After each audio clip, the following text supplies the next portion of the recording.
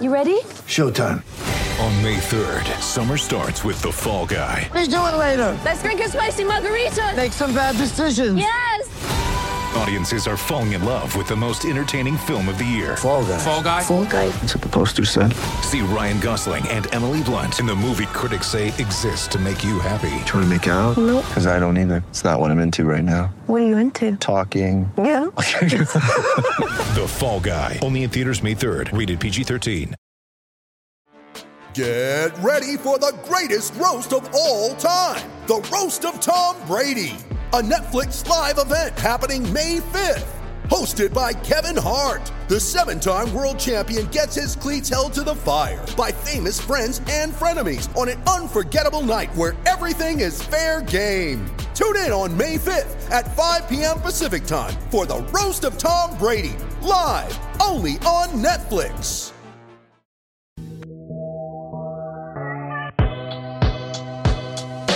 Hey, yo, welcome to the CHGO White Sox podcast presented by DraftKings Sportsbook, America's top-rated sportsbook. Download the app today and use promo code CHGO when you sign up. What's up, Dan Payton? Welcome into Studio A of our CHGO offices in the West Loop of Chicago. I'm Sean Anderson. Follow me on Twitter at Sean_W_Anderson. Alongside me is the regular folk.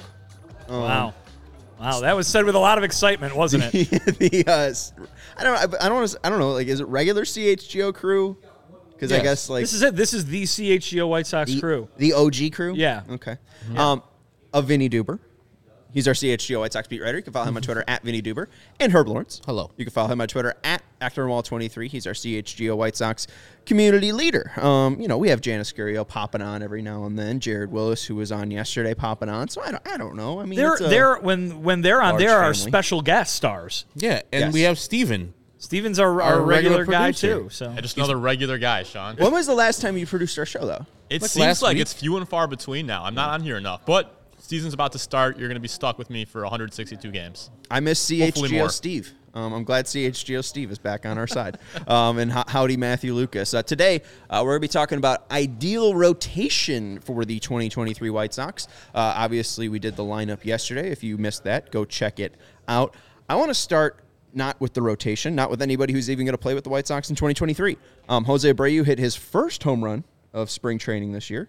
It is spring training, I understand. It is, practice, right? we talking about practice. We're talking about practice. But I did ask in our Discord to our CHGO diehards, do you care about Jose Abreu? We got 4 thumbs down and 3 thumbs up. So it's, not really. People really don't care what Jose Abreu does. And this is saying for the 2023 year, not just spring training alone. That's right now, but the 30th of this month, which is 28 days away from here, guys, we're going to all be like, man, I miss Jose. We're going to see him on the other teams. Like, why is he on that other son of a bitch team? And after that series is over, maybe we'll forget about Jose Abreu and not check the stats. But those 4 days are going to be Jose Abreu filled. So those people who are thumbs down, I guarantee on that day, they'll be like, man, I really miss Jose Abreu because he did so much for this team. Not only, if you want him back on the White Sox, just the person, the player, you'll miss him on the 30th. Yeah, I have a feeling people were answering a different question there, Sean. I think people were probably saying, answering, do you care that he's gone, or would you have wanted him back, that kind of thing. Of course you should care about Jose Abreu. Why wouldn't you care about Jose Abreu? He's one of the best players in team history. He was a role model for all the other teammates. You should care about him. Thumbs up or thumbs down, do you care about Abreu now that he is on Houston? Obviously, he's a legend, but will you seek out updates? So it's basically, will you seek out, I will, yeah. I think everybody, they're lying to themselves. They won't. I'm just curious. I mean, it's a White Sox podcast. He is a White Sox legend. And all of this team, it has the Jose Abreu DNA all over it. So, I mean, yeah, he's an important person, but, White Sox fans, he's not a White Sox. So does it matter to you? I'm curious. You didn't say it, but people in spring training games, preseason games, all the time say it. Well, that's Jose Abreu's first home run with the Astros. No, the fuck it's not. These are practice games. Stop saying it. It's infuriating to me when people say that. It's like, it's not his first home run. It's not his first hit. It's a spring hit. None of this stuff counts. None of it matters. That is correct. We're talking about practice. We are talking about practice. But I do wonder, too, there's also, Alex brings it up, the Ewing theory. Are you guys aware of the Ewing theory? Patrick? Yeah, Patrick Ewing theory. I know him. I don't know that theory though. Okay. Yeah, the Monstars stole his talent. I know that. They did. Yeah. Well, I would honestly J.R. say Ewing theory. I was thought you were talking about the J.R. Ewing theory that this whole thing is a dream. J.R. Ewing. Dallas, get up to speed on Dallas. Well, the only thing I know about Dallas is the Office bit where they play Dallas, the board game, and all I know is Kevin Malone steals money, and that's Dallas. That's baby. Dallas. So the Ewing theory is from Bill Simmons, and he said it was created in the mid-'90s by Dave Sorelli, who doesn't, whoever the fuck that is. A friend of mine who was convinced that all of Patrick Ewing's teams, both at Georgetown and New York, we can probably include the Monstars as well, inexplicably played better when Ewing was either injured or missed extended stretches because of foul trouble. The idea that now Jose Abreu is gone, maybe this team will be better. I advocated for him leaving all last year. I got my wish. I don't know if they're going to be better. I took the under on their win totals, so I don't think they're going to be better without Jose Abreu. Technically, they will be better than they were last year. It was a low bar to clear. 81 wins, this team easily should do. I get what they're saying, and maybe this team is more athletic. This team is more filled out correctly. People are playing their proper positions a little bit more than when Jose's on it. But this team with Jose Abreu is a better team.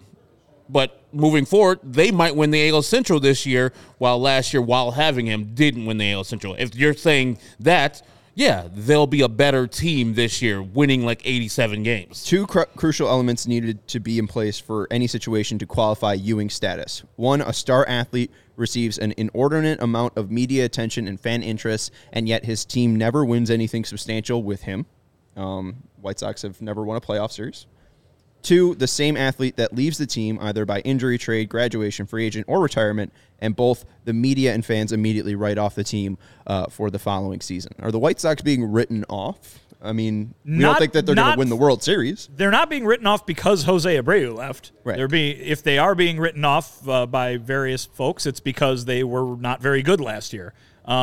I would tend to agree with Herb, and I might agree with you. You phrased it a little differently, so I'm not sure if you guys were on the same page there or not. I think the White Sox roster is worse today than it was at the end of last season. The roster, the healthy roster, assuming everybody's healthy, the roster itself is worse because Jose Abreu left, but I think all of those players will play better than they played last year, and the team will be better than it was last year. But I do not think it will be as good as it would have been had they kept Jose Abreu. And I think also they could maybe call that the Peyton Manning rule. Oh, no, yeah. I mean, there's a picture of Peyton Manning on there. Okay. It's like the T. Martin. Yeah. Yeah, no, he's even part in of the championships he did win, he didn't play particularly well. There he is. He didn't play particularly well with the Colts when they won the championship, even though they gave it the MVP to him because it was first. And he played like dog crap his last championship he won with the Denver Broncos. So, yeah. Well, these are all from it's an article from 2001. Okay. So Grantland, it's like a novel. What's that? Is it Grantland? Is it like no, a it's novel? from ESPN. I mean, when he was writing for Page 2. Oh, okay. So it's like from 2001. You remember Grantland, though, right? Yeah, but this is like Before Grantland. Grantland, too? This Wow. is pre 9/11. Bill Simmons. I mean, this is really the archives. But Seattle Mariners 2000, after allegedly giving up on the season by dealing their marquee player Griffey, 8 months after dealing their marquee pitcher Randy Johnson, the Mariners cruised to an AL wildcard berth and shocked the White Sox in the first round. I don't know about shock, but yes, they did beat us. But yeah, like there's many different examples. But I agree. The White Sox roster is worse than on October 4th. Absolutely. Part of that is something that's not even under anyone's control. It's just life. It's Liam Hendricks not being available probably for opening day. I was talking about it more as if everybody that is signed to a contract is healthy, this collection of players is worse than the one from the end of last year because Jose Abreu was part of that.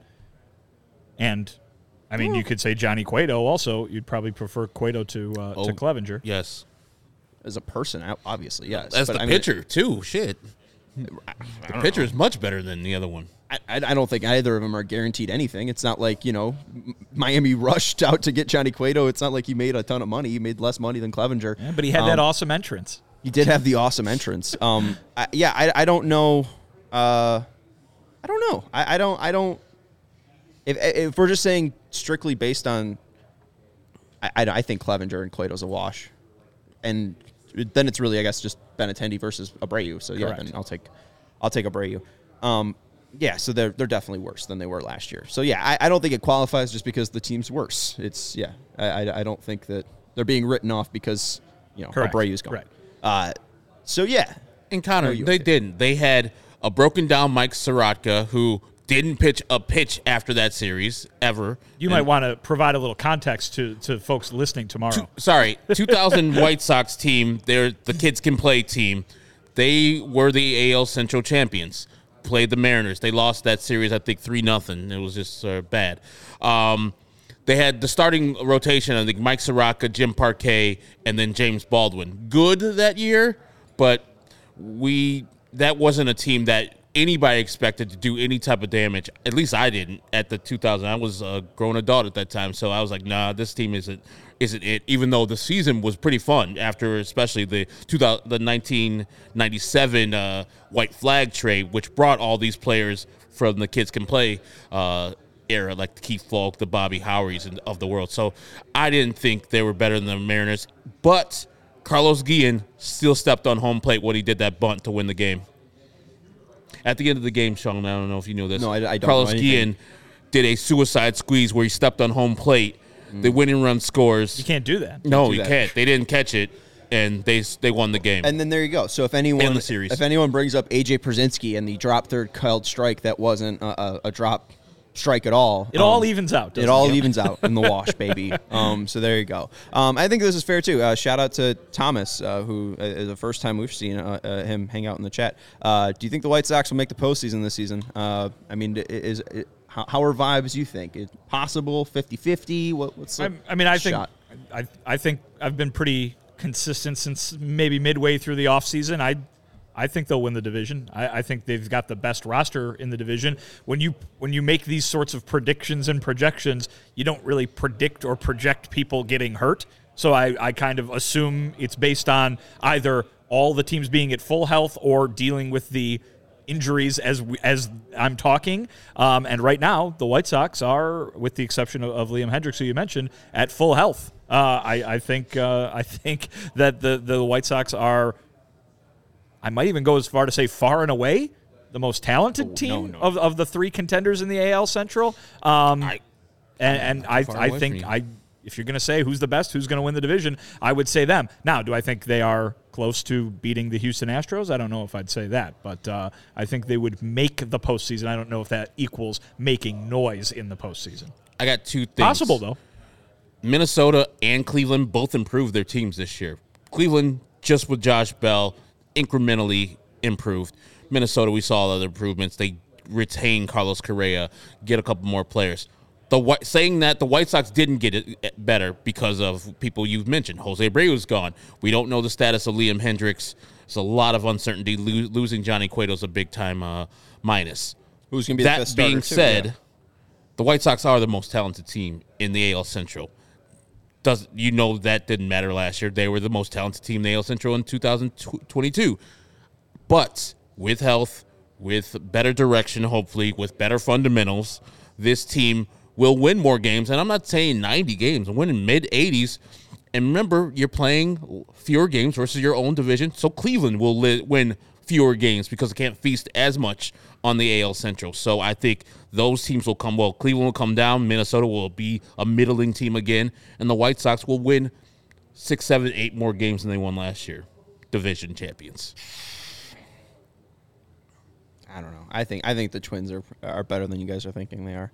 I think that they might be the best team in the AL Central. I would say the Twins and then probably the Sox and then the Guardians. I do think the Guardians will regress because, again, they were the youngest team to have that type of success. And they added Josh Bell, nice player. Mike Zunino, nice player as well. They have Guardians magic. I think they'll win about 80 games. I don't know. I don't think the White Sox.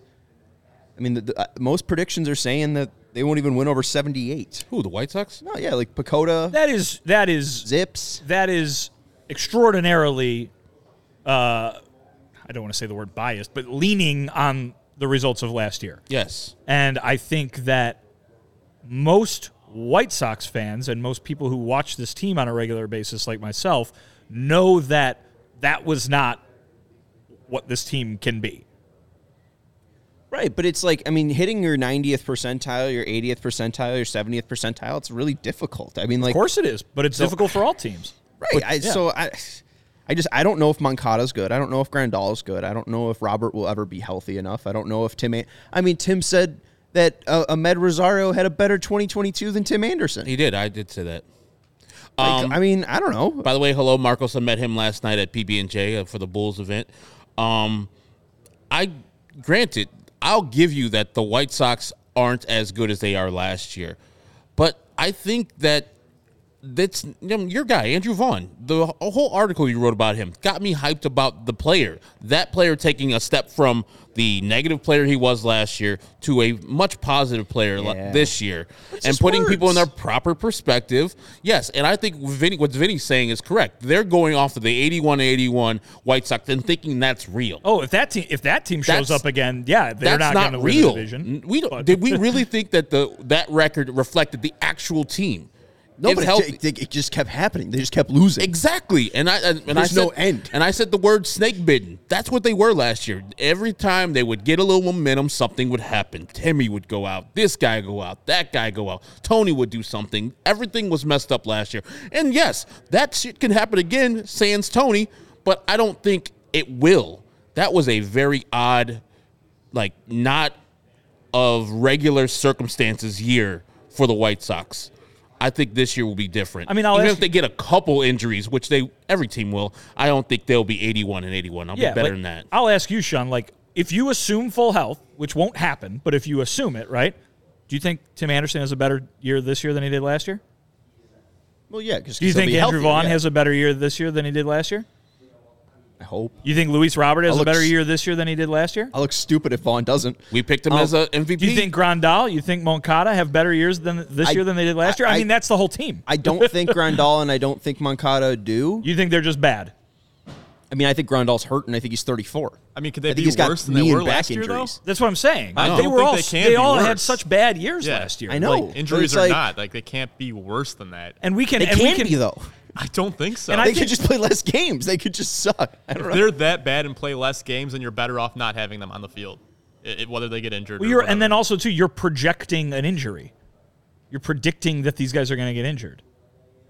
That's weird. Yeah, but I also feel, I feel like it's, I don't know. I mean, like, it's what have you shown us? Like, because I think the Twins have a fine roster. I think their roster is good, but like their biggest move this offseason was keeping a guy they already had. And they were worse than the White Sox last year. And to be fair, predicting injuries, obviously two different teams said that guy's medicals were like, ooh. So, yeah, I mean, even Buxton, their second best player, is, dealing with his own injury stuff. So, I mean, yeah, it could be anybody. He's their best player. I'm just saying, like, it's tough to put eggs in that basket because I don't know how strong the weaving is. Oh, good baskets terminology. We're going to have a preview show on, the day before 29th. Opening day, and we're all going to pick them to win the division. Probably. Just because and if nothing happens in spring training, and if they have no bad luck like all the rest of these teams in Major League Baseball are having right now with injuries, I think the White Sox are destined and prone for a good year. And I guarantee that weekend series in Houston, people are going to jump off the ship if they only win one of those games because they expect better. Or we can go back to 2021 and they could lose all four.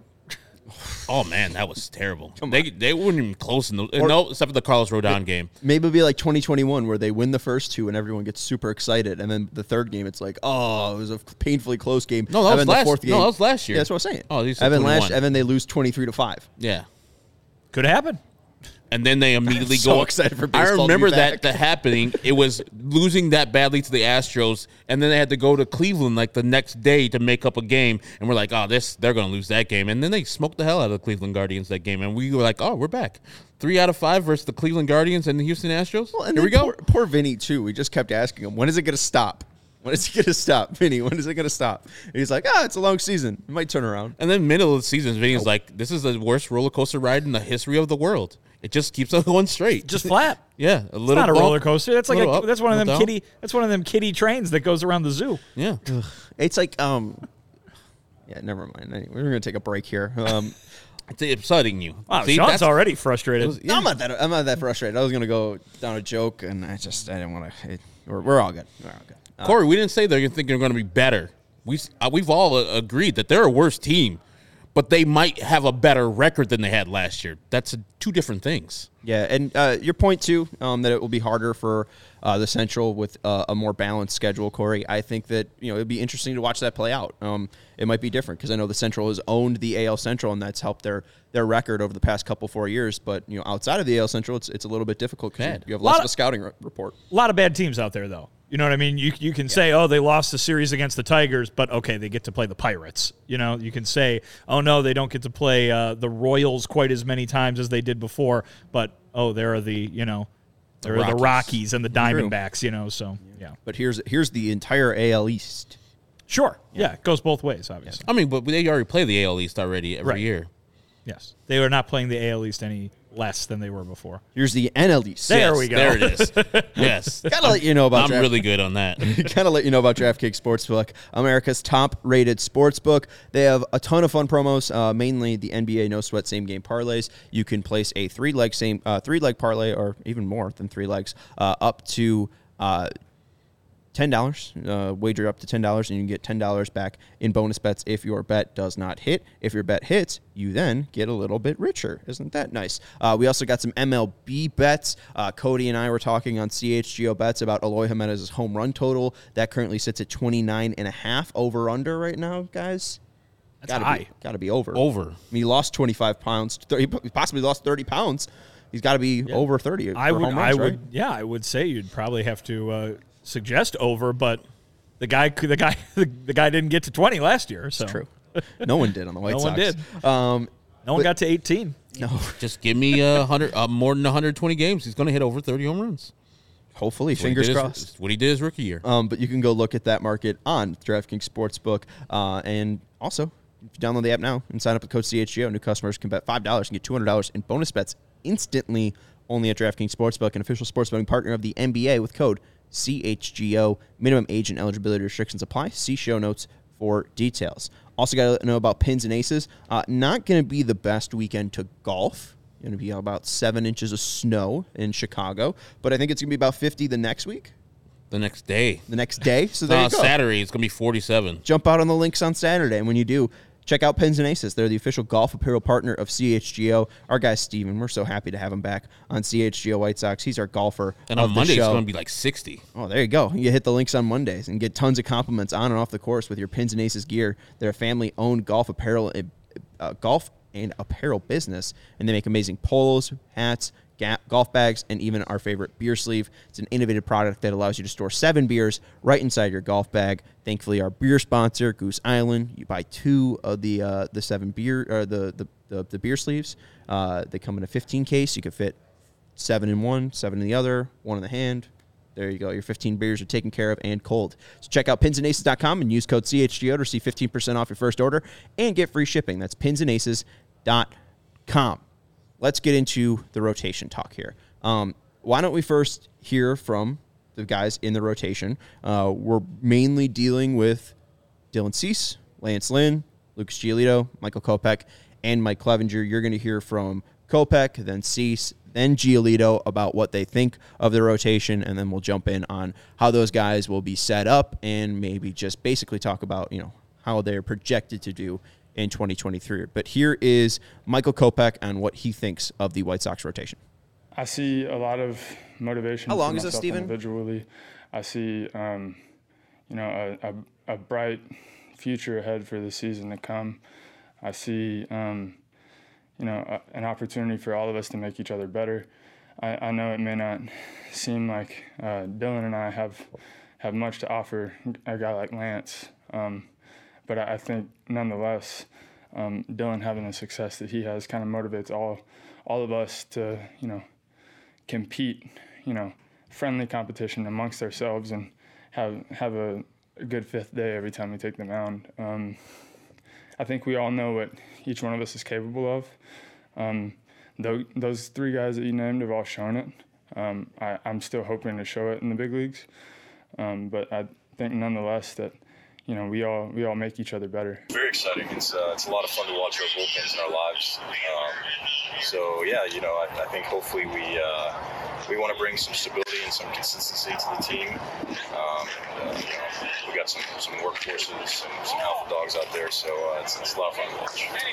Yeah, I think the starting group's in a very good spot. Obviously, I'm in a position where I got a lot to prove coming off a down year last year, but Dylan Cease, I think, can take that next step and actually win the Cy Young this year.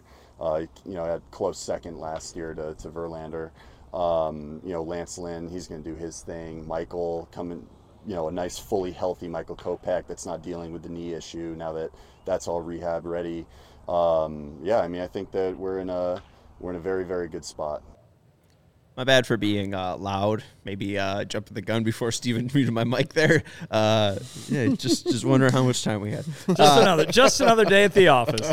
Anyways, Vinny, you chatted with all those gentlemen out in Arizona. It seems like the vibe is very confident, and why wouldn't you be? It seems like all of those guys outside of Kopech are accomplished. Yeah, I mean, listen, I think we spent last year talking about how much pitching was not the problem for this team, right? Whether that was in the bullpen or in the rotation, I think it especially applied to the rotation, and I think that's, we've yet to see what all these guys are going to look like in 2023. We'll have to wait till the games get going, but you could make the argument that the rotation is the strength of this team, and I think from what we saw with Dylan Cease, what we saw the last couple months from Lance Lynn, what we saw when healthy from Michael Kopech, and then what we've seen, maybe not last year, but in years prior from Lucas Giolito, this rotation has the ability to be one of the better ones in baseball, I think. And, we've been talking about that fifth spot as a quote-unquote mystery. I think right now it's set unless Major League Baseball notifies the White Sox otherwise. I think the White Sox have their 5 guys going into the season, and you can say what you want about the guy who's in that fifth spot, but I think those first 4, certainly the potential to be a dominant force really is there. Cease could start the season maybe as the favorite to win the AL Cy Young. Lance Lynn, I mean, he was a top 3 Cy Young finisher just 2 years ago. So you said on Tuesday or Monday, I mean, he might be primed for a big 2023. Yeah, I think Lance is going to have a great season. But this is a very, very good rotation, and I think that it could be the strength of this team. Lance Lynn, I think in the last 3 full seasons, not including last year, he was in top 10 on the Cy Young voting. So we know when he does pitch, and we saw last year, he only got like 21 starts last year. And the beginning of those starts were pretty much just breaking in. Remember, he didn't really have a proper spring training because of the lockout, and then he was hurt. And then he had to come back in the middle of the year and pretty much rehab on the mound where he wasn't ready. He wasn't the guy that we usually see. And then he turned into Lance Lynn at the end of the year where we're like, okay, that's the guy. That's where we're excited to see that guy in the playoffs if we get there because his legs and arms are going to be fresh. This year, same thing. His legs and arms are going to be fresh, and he'll have the head start of the WBC pitching. Sans the results of today. Again, exhibition game. Doesn't matter what he did today. In the starts that Dylan Cease started last year, and he got the actual win, every one of them, every single one of those 10 starts, 1 run or 0 runs given up. Every one of them. And the 8 losses, there's a couple of those 0s and 1s in there. I mean, what was that, Bo Brisky who outdueled them? But mostly he got blown up on those. He got crushed on the ones that he got losses. And then in the Arizona one, it was 2-1-2. He got beaten by 2 solo shots. Yeah, and by your guy Stone Garrett. Gossard. Stone Garrett. Gossard. You're doing the Pearl Jam guy. Oh, I'm doing the actual guy. You thought I was doing the opposite. Yeah. It's almost like I was doing it on purpose. What a jerk. But in the 10 starts where he got no decisions, he was filthy. So now it's the next step. How can I stop and prevent the blow-up games?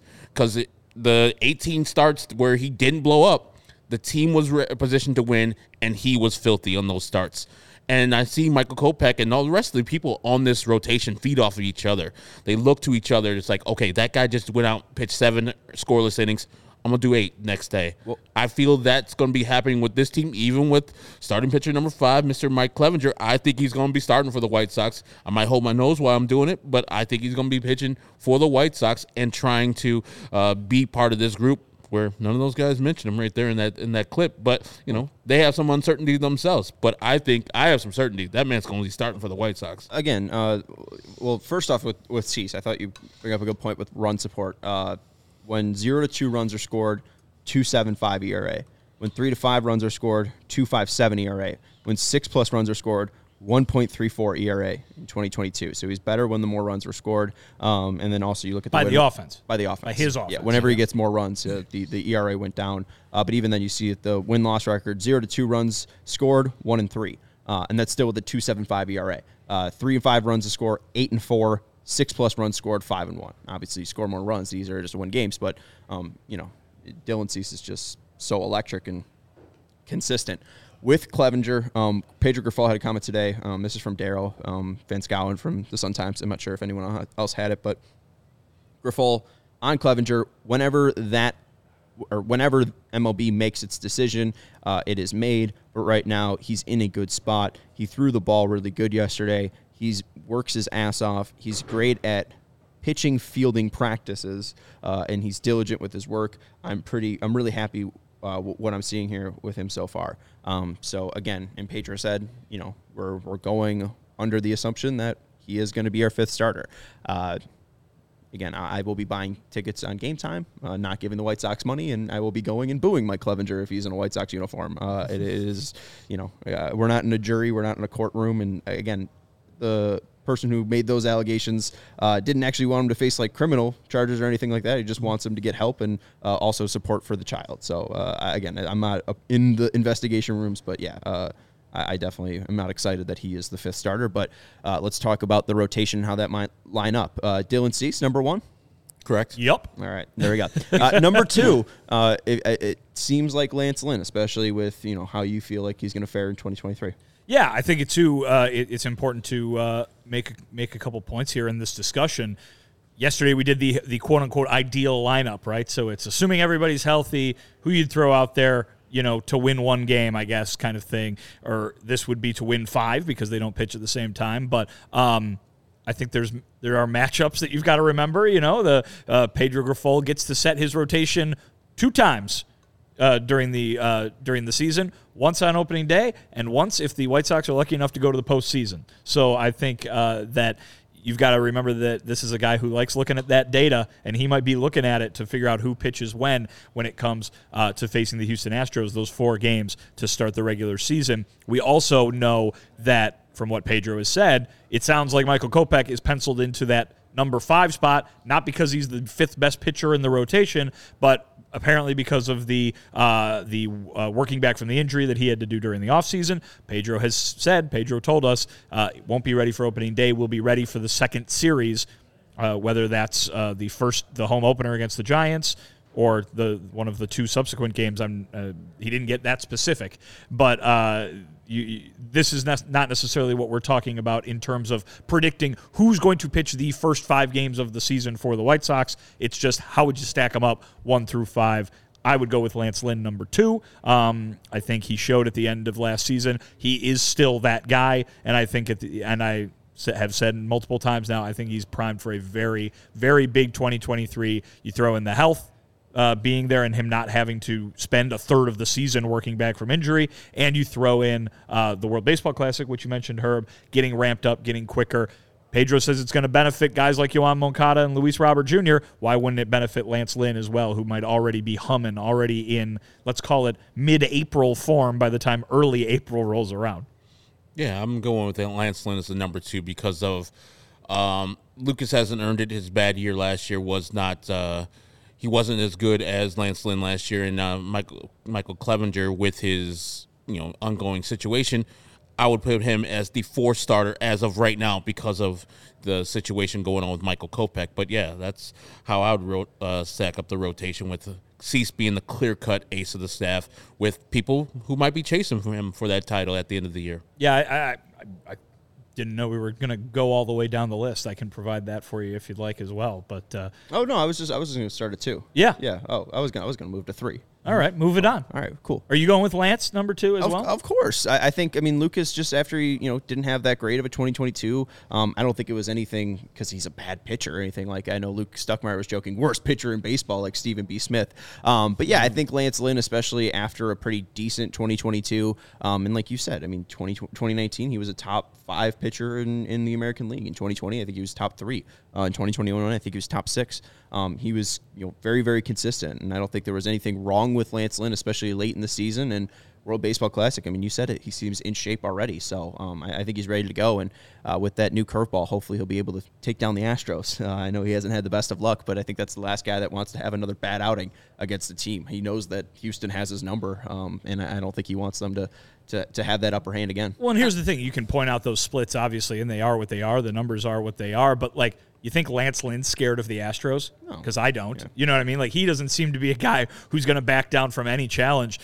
You can talk about the numbers and stuff like that. Up here, I don't think it matters what those numbers are for Lance Lynn. I think he's going to go after every team the exact same way, and certainly he's going to respond to a challenge. He seems like a guy who can get a little agitated if someone tells him he can't do something. So his numbers are maybe not good against the Astros because the Astros are typically quite good.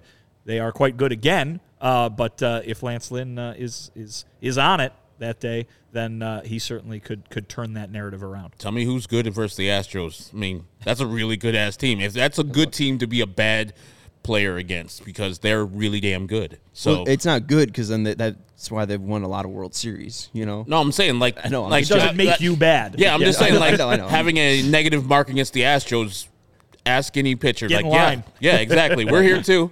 Like, Carlos Rodon is one that I can say that he didn't have a bad mark against the Astros until he got in the playoffs, and the Astros like, all right, that's enough.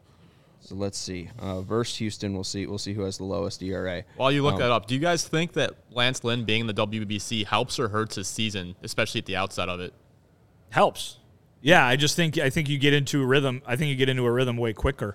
We saw what happened last year when he didn't have a regular spring training. It took him a long time to get back to being who he was on a regular basis. I think this just gets you warm quicker, so to speak, for the opening season. Now, obviously, could add some innings too, right? Mm-hmm. Maybe we get to July, August, September, and they're like, why don't we skip this one? That's Lance? my only You know what I concern mean? right there. Why don't we skip this one just to keep you a little fresh? But he's Mr. Come get the ball. You can't come get the ball from me. You're going to have to rip it out of my hands. So I don't think that I think from a him standpoint, very specifically, it definitely helps. Yeah. Agreed. I do think it helps. I think there's nothing really I can add on. I mean, I don't think. No. It's just it's right now that he's 3 innings pitched, 4 earned runs against the Rockies in spring training. That doesn't I'm not too worried. It's just about getting work in. Yeah. But there are 4 pitchers since 2017 who've made 5 starts against the Astros with an ERA lower than 3. You guys want to name them? Say that again. 4 pitchers. 4 pitchers. Yeah. An ERA under 3 versus the Astros who have made at least 5 starts. Ooh. Garrett Cole was on the Astros. I don't know if he faced them, and I would say Garrett Cole. He's not good. I got a guess. Chris Bassett. No. Ooh, I thought that was going to be a good one. I like you bringing up Chris Bassett, though. Would Carlos Rodon make it on that list? I don't know if he pitched enough. No. Ooh, here's one for you. Lucas Giolito. No. Ooh. Lucas with a 6.21 ERA. Yeah, very good at all. He did start against in the 23-5 one. Shohei Ohtani? No. That's a good guess. I mean, are any of these pitchers that we know? Yeah. Sean Manaea. Ohtani 347. Manaea. No, he's just bad. I don't know where he is though. Cease. No. We're guessing AL West pitchers and members of the White Sox. Garrett Richards, James Paxton. There's an AL West pitcher. Corey Kluber, Kyle Gibson. Okay. Yeah. AL West guys. Yeah. Hey, real quick before we hit the ad break, I'll address Sean in the comments. He said, I think you are very one-sided on the topic, and you should keep bias out of the way, especially during a podcast. All love. I don't know what during a podcast means. It is a White Sox topic. And it's exactly when you should be giving your bias on a podcast. It's not serious. Again, like, this is a podcast. Come on now. I don't think that the girl's going to be found of fraud. That's not really a thing right now. It's not even a criminal investigation, it seems like. It's also not a random woman. This is someone that he had a child with. I don't think this is just bullshit thrown on a page. It just might not be enough for the MLB to suspend him for games. You can have your own opinion. I don't care if you have your own opinion. I don't care if your opinion differs from me. My opinion is my opinion. I don't.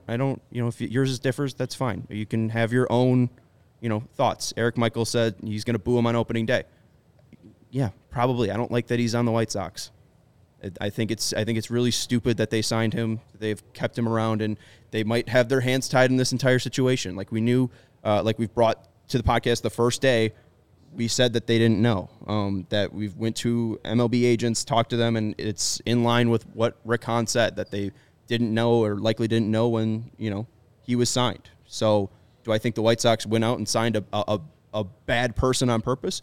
No, I think they have their hands tied. I think it's a difficult situation. Risk. And at the end of the day, I hope the woman is taken care of. I hope the child is taken care of. And I hope Mike, if he does have all the things that, if he does have, a drug abuse problem, I hope he gets help. Like, I don't want this situation to get worse. I would like it to get helped. And if it gets helped, great.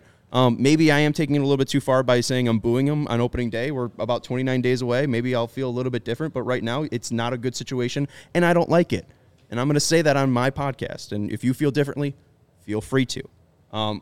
Speaking of Chris Bassett, DraftKings pick of the week. Boom. 70-1 to win AL Cy Young. I think that's pretty good value. Michael Kopech's at 50-1. I think he's going to have a pretty good season. We'll get into that after the ad break here. But Chris Bassett, 70-1. I just think that's pretty damn good. Pitching in the AL East, going up against the Yankees, the Red Sox, the Rays. There's going to be a lot of focus on those games, especially in a very tightly contested AL East, and he might be the best pitcher on that Blue Jays staff. So there's two guys I think are better. I'll go with Chris Bassett. I think that Manoah is very good. Kevin Gausman's very good, but Bassett's got a very deep golf bag to pull out of. Blue Jays going to win the AL East this year. Oh, look at you. How you feel about the Blue Jays? I feel really good. I mean, our preview show's not here, but I'm going to probably pick another Blue Jay to win the MVP. Vladito. So I'm high on the Blue Jays too. They have a deep rotation, great starting 9, and they just traded Teoscar Hernandez. Like, get off our team. They're still good. I wish you could just trade a good outfielder and still maintain your status in a really tough division. Yeah, and if you do want to check out the market, check out DraftKings Sportsbook. Download the app today and use promo code CHGO when you sign up. Bet $5 and get $200 in bonus bets instantly. Also want to let you know about ComEd.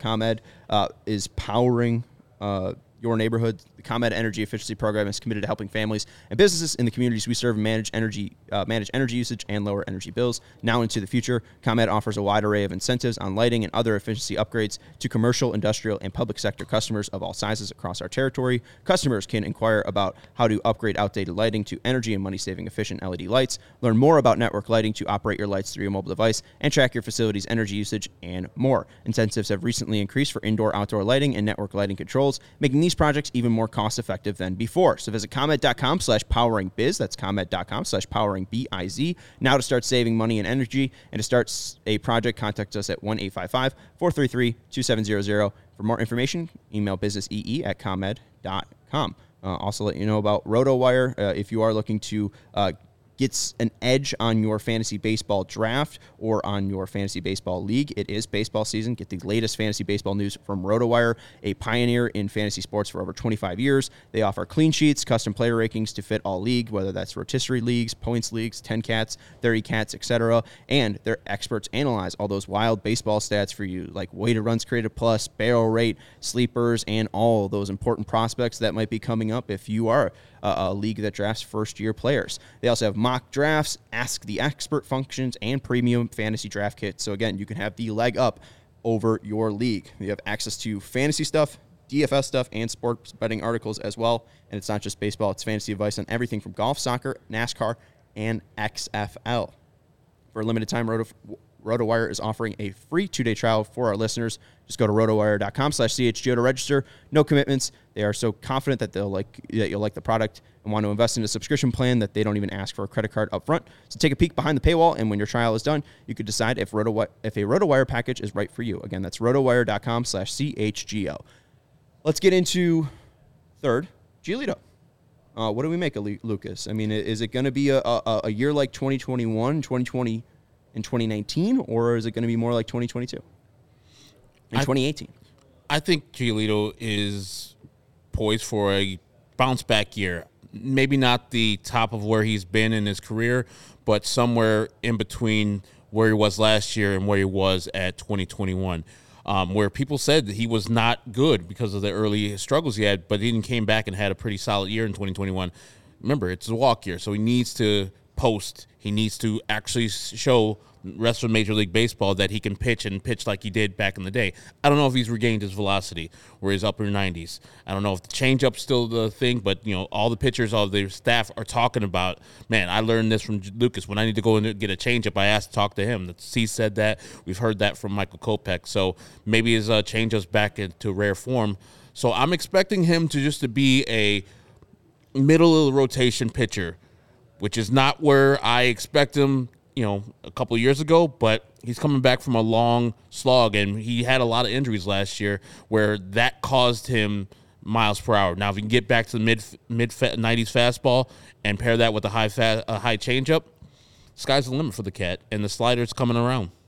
Yeah, when I think of Lucas Giolito, I usually have talked about it. I spent a lot of last year talking about it, the things that he has done in the past, the things that he has showed in the past, that he can be that guy that can take over a game, that he can dominate opposing lineups. I think he still has that in him, and I think you can look at last year.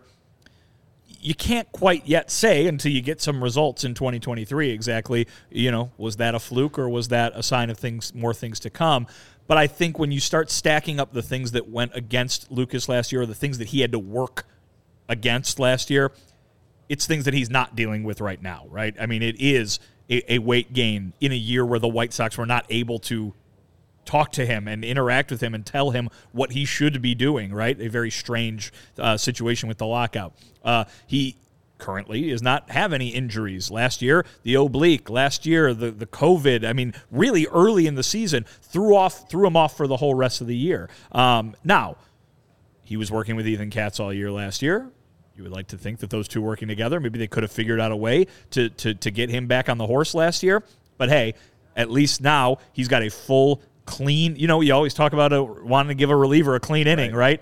Now you're giving Lucas a clean season to start with no health issues, back to, as he put it, a weight that he was when he was having a lot of success. So if he's feeling physically like he did when he was at his best, maybe he can be at his best again. I would like to believe in the power of an offseason working with Ethan Katz, the guy who resurrected his career the first time around. Why would you bet against him being able to do it again? It's a large year.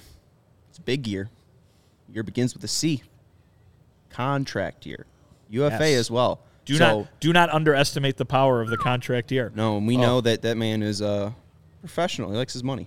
Yeah. He's he likes to get compensated, and that was always back to when his professional career started. Yeah, he's not going to take a dime less than he thinks he deserves. Mm-hmm. So and he shouldn't. So he should be having the performance this year that matches the money that he thinks he deserves. Yeah, and hey, if that is, he puts that out, he'd probably be in Carlos Rodon territory of 170, 150. It is a huge year for him because if he has 350 or below and he finds that slider, we already know that the fastball and changeup can be deadly when he's healthy. If he's touching 95, has a slider, has those three pitches, he's absolutely getting 150. And was he in this offseason working on the curveball too? I mean, I know he spliced it in there a little bit last year, but he would shelf it really quickly. From what I know, is just that was a field pitch for him, and usually that helped him set up other pitches. But it's a bad pitch. So I don't know. I wouldn't work on the curveball because it's not good. Sliders are most important. Sliders have obviously been the most dominant pitch last year in 2022. I think that's the most important thing for him, especially because what we know about breaking balls is when they're over 85 miles per hour, that's when you start getting those great results. If it's a breaking ball under 84, it's kind of worthless.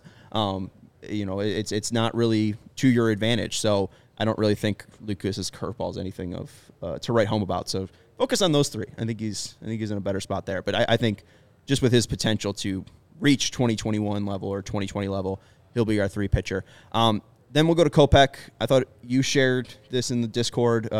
The White Sox mic'd up bullpen session of Michael Kopech's fourth bullpen, and Yasmani Grandal and Ethan Katz just raving about Kopech. It was like I've never seen people gush so much for. It looked phenomenal. Like, I don't know how it is to catch a changeup that is devastating. It looked like those guys were like, man, you are on your game in the fourth bullpen you've thrown in this offseason. It's just amazing. And so him, Yasmani Grandal, and Ethan Katz are just, in sync right now. And you did a couple analysis with a video where you said that Yasmani caught that game. It was really Sebi, right, on the August 1st game, where he was throwing more curveballs and more changeups and such like that. It was just curveballs. So Yasmani said, remember that day that we started throwing that curve, and then I started looking at all the games Michael threw a curve when Yasmani caught, and I thought it was August 1st where he threw 15, but Sebi ended up catching the game. So I have no idea what even game Yasmani's referring to. Well, just because Yasmani didn't catch him doesn't mean Yasmani didn't know about it. Which is I also thought about, I think what I tweeted today about that video was, hey, get excited about Kopech because the guys who know what they're talking about are loving what they're seeing. But a nice little window into what Yasmani is and has been for this team. I mean, a lot of people look at the offensive numbers from last year, the anecdotal defensive issues that he had last year, which were obviously very closely tied to his health, and make up their mind on the guy. I mean, Sean, you talked earlier in this show about your thoughts on where he might be in his career. But what you don't see and don't hear about quite as much is his work with this pitching staff. And I think there are numerous guys, the one that certainly jumps out to me is Dallas Keuchel, who have said, I came to this team because I wanted to work with Yasmani Grandal. I'm excited to be on this team as a pitcher so I can work with Yasmani Grandal. This guy is very smart. He's very involved in the game planning. He's very much involved with turning some of these young pitchers into what they can be. Yasmani Grandal brought up this spring what was it, last spring, 2 springs ago, he told everybody that Dylan Cease was going to be a Cy Young candidate. And he said, you all laughed at me then, and now look where he is kind of thing. I mean, Grandal has been kind of on the ground floor here of turning Dylan Cease into Dylan Cease, of turning Michael Kopech into Michael Kopech. That's the hope of helping, shepherd all of these young guys along. There are names in the bullpen who certainly count in that category as well. So, don't discount the importance that Yasmani Grandal has to this team, even if it doesn't show up in the box. And Pedro said he's going to catch a ton too. Yeah, and in that clip, you could you hear those guys say, "You're pitching." You're not throwing, you're pitching. And that's the main thing I had about Michael Kopech last year. He's got to, sometimes rely on the actual stuff to win games. And now it looks through their lenses. They're like, no, you're pitching now. This is the maturation you're going through. You're actually dealing not with your stuff, but you're actually using the pitches to get hitters out instead of blowing them back with 100-mile-per-hour fastballs. Even Yaz said that he had I don't know why I said Yaz like that. Yaz. He hadn't seen that. Dallas Keuchel right there. He hadn't seen a changeup like that since his first spring training, which would have been 2020, and we know Kopech didn't even pitch in 2020. So, and he said the slider was sharper. So I don't know. I think that a lot of it is just health with Michael Kopech. Like when he was good early on in the year, first 10 starts with a 1.94 ERA, it was because he was healthy. A big part of it is just the sharpness on that breaking stuff. The slider and the curveball were flat when he went to went to a starting role. His fastball was one of the best. It was 9th in all of baseball last year with a minimum of 1,000 thrown. And he's in elite category. If he works on a changeup that's 90 plus a power change, he's going to be in DeGrom and Alcantara status with the ability to throw a dominant fastball like that and a changeup at 91. So, that could be a huge development for him. So it doesn't need to be specifically like a slider, a curveball, a changeup. He just needs to find consistency, and he needs to find health. And that's something that he talked about was being healthy, getting a full year in. He is aiming for 180, 200. We've said if he pitches 32 games and at 6 innings or 5 innings a piece, he'll be at 160, which would be awesome for the White Sox. It's it really is, the ceiling is the roof for Michael Kopech, and it is all dependent on just his health, and it's all dependent on how much consistency he can find, because it feels like the maturation process has been there. It feels like Dylan Cease went through it, and he was able to just focus on the next pitch, the next batter, and get that guy out in 2022. And if Kopech's able to do that and he has all the health behind him, I feel like he's got the stuff behind it as well to get the job done. He could be the best fourth starter in all of baseball if he is healthy. Well, that's the thing is that, people want to slot these guys in. Okay, you need a 1, 2, 3, 4, and 5. Well, really what teams would like to have is 5 ones, right? And yes. While that is very unlikely, that very rarely occurs, we have now talked about 4 guys who either are already or have the potential to be top of the rotation pitchers.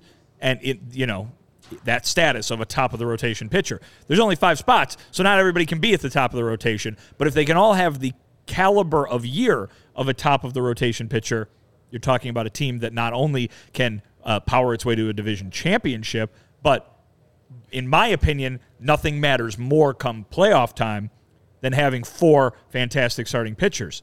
The White Sox are lined up with the capability, you got to see it play out, but the capability to have 4 fantastic starting pitchers. Yes, he was. Yeah, and we can go to the stat graphic that I have here because it kind of in 2021 they got that. They had Carlos Rodon, They had Lance Lynn, they had Lucas Giolito, they had Dylan Cease, and even then Cease, really only turned it on until May. He was horrible in April. There was thoughts of in 2021 for Dylan Cease to go back down to AAA. So even if Michael Kopech comes up, I don't know who those thoughts were coming from. Not anybody on the team, certainly. So you just wanted to see it, but he was really no.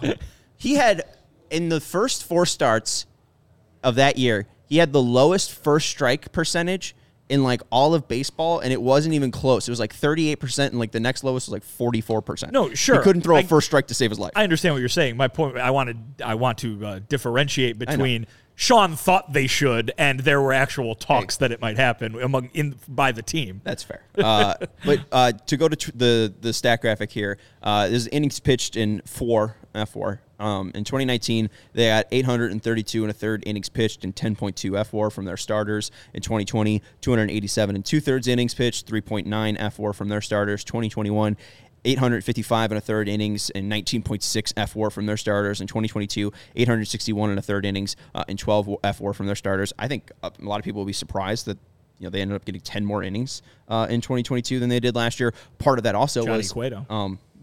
And I think Johnny Cueto, but they also just were kind of doesn't make any sense. Felt like they were ending games sooner in 2021. There was just less innings to pitch. You know what I'm saying?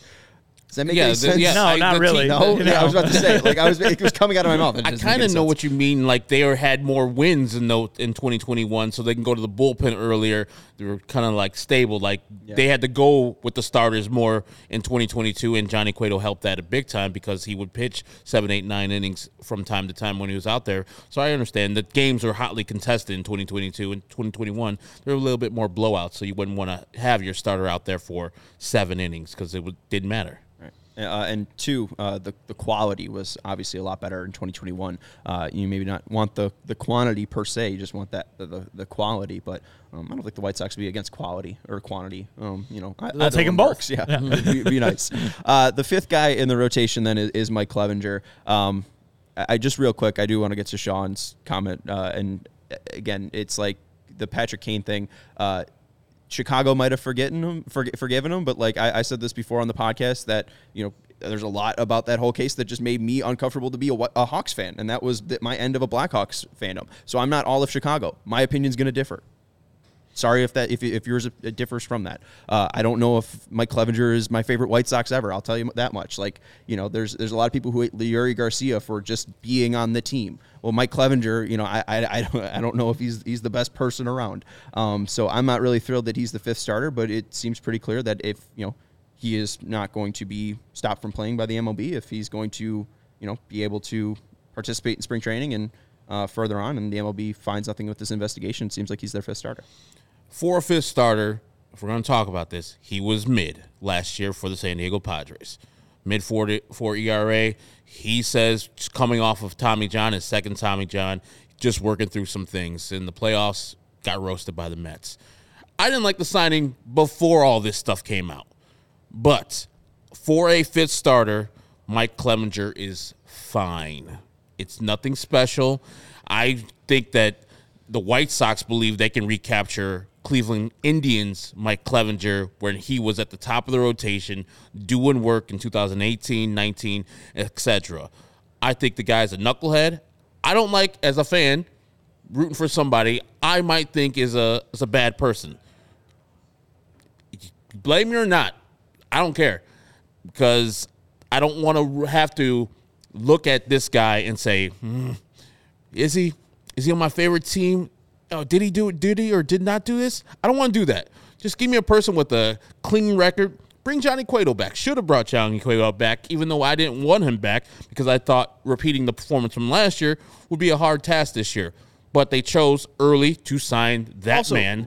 Real quick, no one booed La Russa because of DUIs. That's just not true at all. People booed Tony La Russa because of DUIs, and I did. When all that news came out, that was the first you were very vocal about podcast when we were doing Locked on Sox. The words I said was "F off." Literally, and part of that was DUIs, and Chris Tannehill went a little bit harder than I. But the player, he'll be fine, I think, but he won't be anything special. That's my thoughts on Mike Clevenger. The juice is not worth the squeeze of Mike Clevenger. It's a flyer. It's a flyer with, obviously a lot more, a lot higher stakes than a flyer like they took on Johnny Cueto because they have deemed this person their fifth starter, right? This isn't a, hey, Johnny Cueto, let's see what you got left and maybe you'll make your way up here, if we need you kind of thing. They have decided this is the guy for the fifth starter spot, but it is still a flyer, right? I mean, it is them hoping that they can get the performance out of him that he has had in the past, not and hoping not that it is what it was last year or in line with that kind of thing. So there really seems to be an equal level chance that he does bounce back, that the injury might have been affecting that, and that he could return, again, not to top of the rotation status, but return to effective starting pitcher status.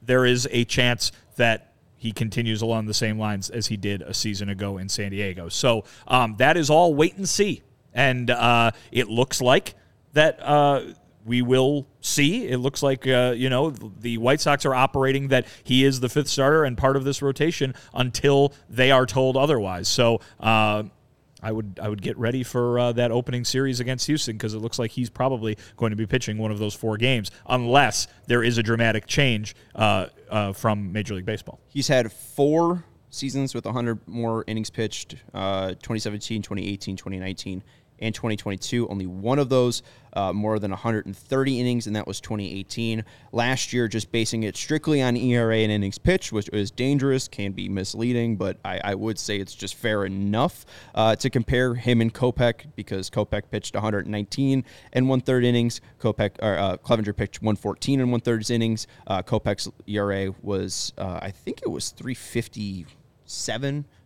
Clevenger's was 433.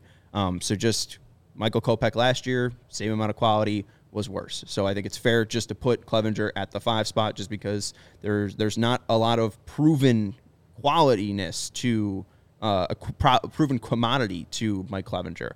There's been a really good season in there, a 3.02 ERA, 200 innings pitched in 2018. But outside of that, it's been a while back, kind of lightning in a bottle. Yeah, it's a little bit and of with flash him in the pan. too. He can't be doing the happy feet as much. I think they've locked that down. We've seen pictures of. We haven't seen him on the mound yet, and so we haven't seen his wind up or his stretch.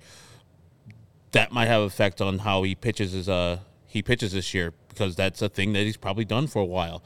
So I don't know. Probably some mid performance from Mike Clevenger this year. So I'm not too excited about the player either. But there have been plenty of rotations throughout baseball where the fifth starter is a, let's say, squeaky wheel in terms of performance throughout the whole season. And as long as the other 4 guys, are awesome, you're gonna. And again, that you would rather that it didn't rely on that, right? You would rather that all 5 guys were good, right. But there are plenty of examples throughout baseball history of rotations where that fifth spot might not be settled throughout the entire year, but you get to October, you don't need it anymore, and your rotation right. is elite because your top 4 guys got you where they got you. Right. I mean, come August, July, maybe the White Sox see that fifth spot as a place to upgrade at the trade deadline. And speaking of 5 guys, I don't know if you guys have had it, the grilled cheese with the burger inside of it. Mercy. That's called a patty melt, Herb. But it's no onions. It's an actual grilled cheese. So it's worse. Then has a patty in it. That's what a patty melt is. No, not like it's like you have a grilled cheese, and then you put those 2 grilled cheeses, and you put a burger inside of there. Oh. No onions. You don't need an onion to be a patty melt. A patty melt is just a burger with toast instead of a bun. But this is the actual grilled cheese, though. It's delicious. It's the only thing at Five Guys that's worth getting. Are they a sponsor? No. They're not a sponsor. It's very terrible otherwise. Well, and I also and was expensive. Ruined by an experience there. I went to get a fountain drink. You know, obviously I got a meal as well, but I went soft drink. I got a soft drink, and it was so flat. I mean, it was just brown water, which is worse than clear water in my opinion. I would rather have clear water than brown water. Yes, you can say that again. Yeah, you can say that again. And two, like, you know, the point of Clevenger's a solid 5 starter. Looking back at the pitching market, Cueto ended up getting less, and you know, I think that we really were pleased with his performance. He's obviously a vibe, so it would have been nice to see him back. And I also am just thinking about Noah Syndergaard as well, who ended up signing for only $1 million more about 2 weeks later, but he's pumping 96 in Dodgers camp. He's a 5th starter for the Dodgers. Pretty good. Has a better pedigree. Probably would have been worth the $1 million more than Clevenger. So better show lettuce too. Much better hair. Yeah, he better. Yeah, and funnier too. On he's got a good wit to him. So you know, Clevenger's really got to prove himself, and if he's not, I mean, you know, the White Sox don't have to worry about cutting him for, you know, the personal reasons. If he's bad at baseball, they could just cut him. So we'll see what happens. He could also be good. There's a lot of different ways, and we'll just have to see how it plays out on the mound. That's going to do it, though, for the CHGO White Sox podcast. We'll be back on Sunday. We'll be live, I believe, at 4 p.m., so make sure you join us then. That's Vinny Duber. You can follow him on Twitter, @VinnyDuber, and he just recently wrote an article today up at allchgo.com. Talk a little Jake Berger. Hanser Alberto mentioned in there? No Hanser Alberto mentioned in there, but hey, if this becomes a weekly thing, a little roundup of the top stories from spring training, Hanser Alberto might find his way in there next week. 3 for 3? Stay tuned. With a double and a triple? Stay tuned for Hanser Alberto content. Let's go. A good clubhouse guy, too. 6 total bases. And he could be the Lurie killer, too. White Sox fans will love Hanser Alberto. But make sure you check out Vinny's article at allchgo.com. That is free to read for everybody. That's Herb Lawrence. You can follow him on Twitter at ActonRoll23. He's our CHGO White Sox community leader. And I'm Sean Anderson. You can follow me on Twitter at Sean_W_Anderson. Thank you to Stephen Nicholas for producing the show. And we'll talk to you on Sunday. Go Sox.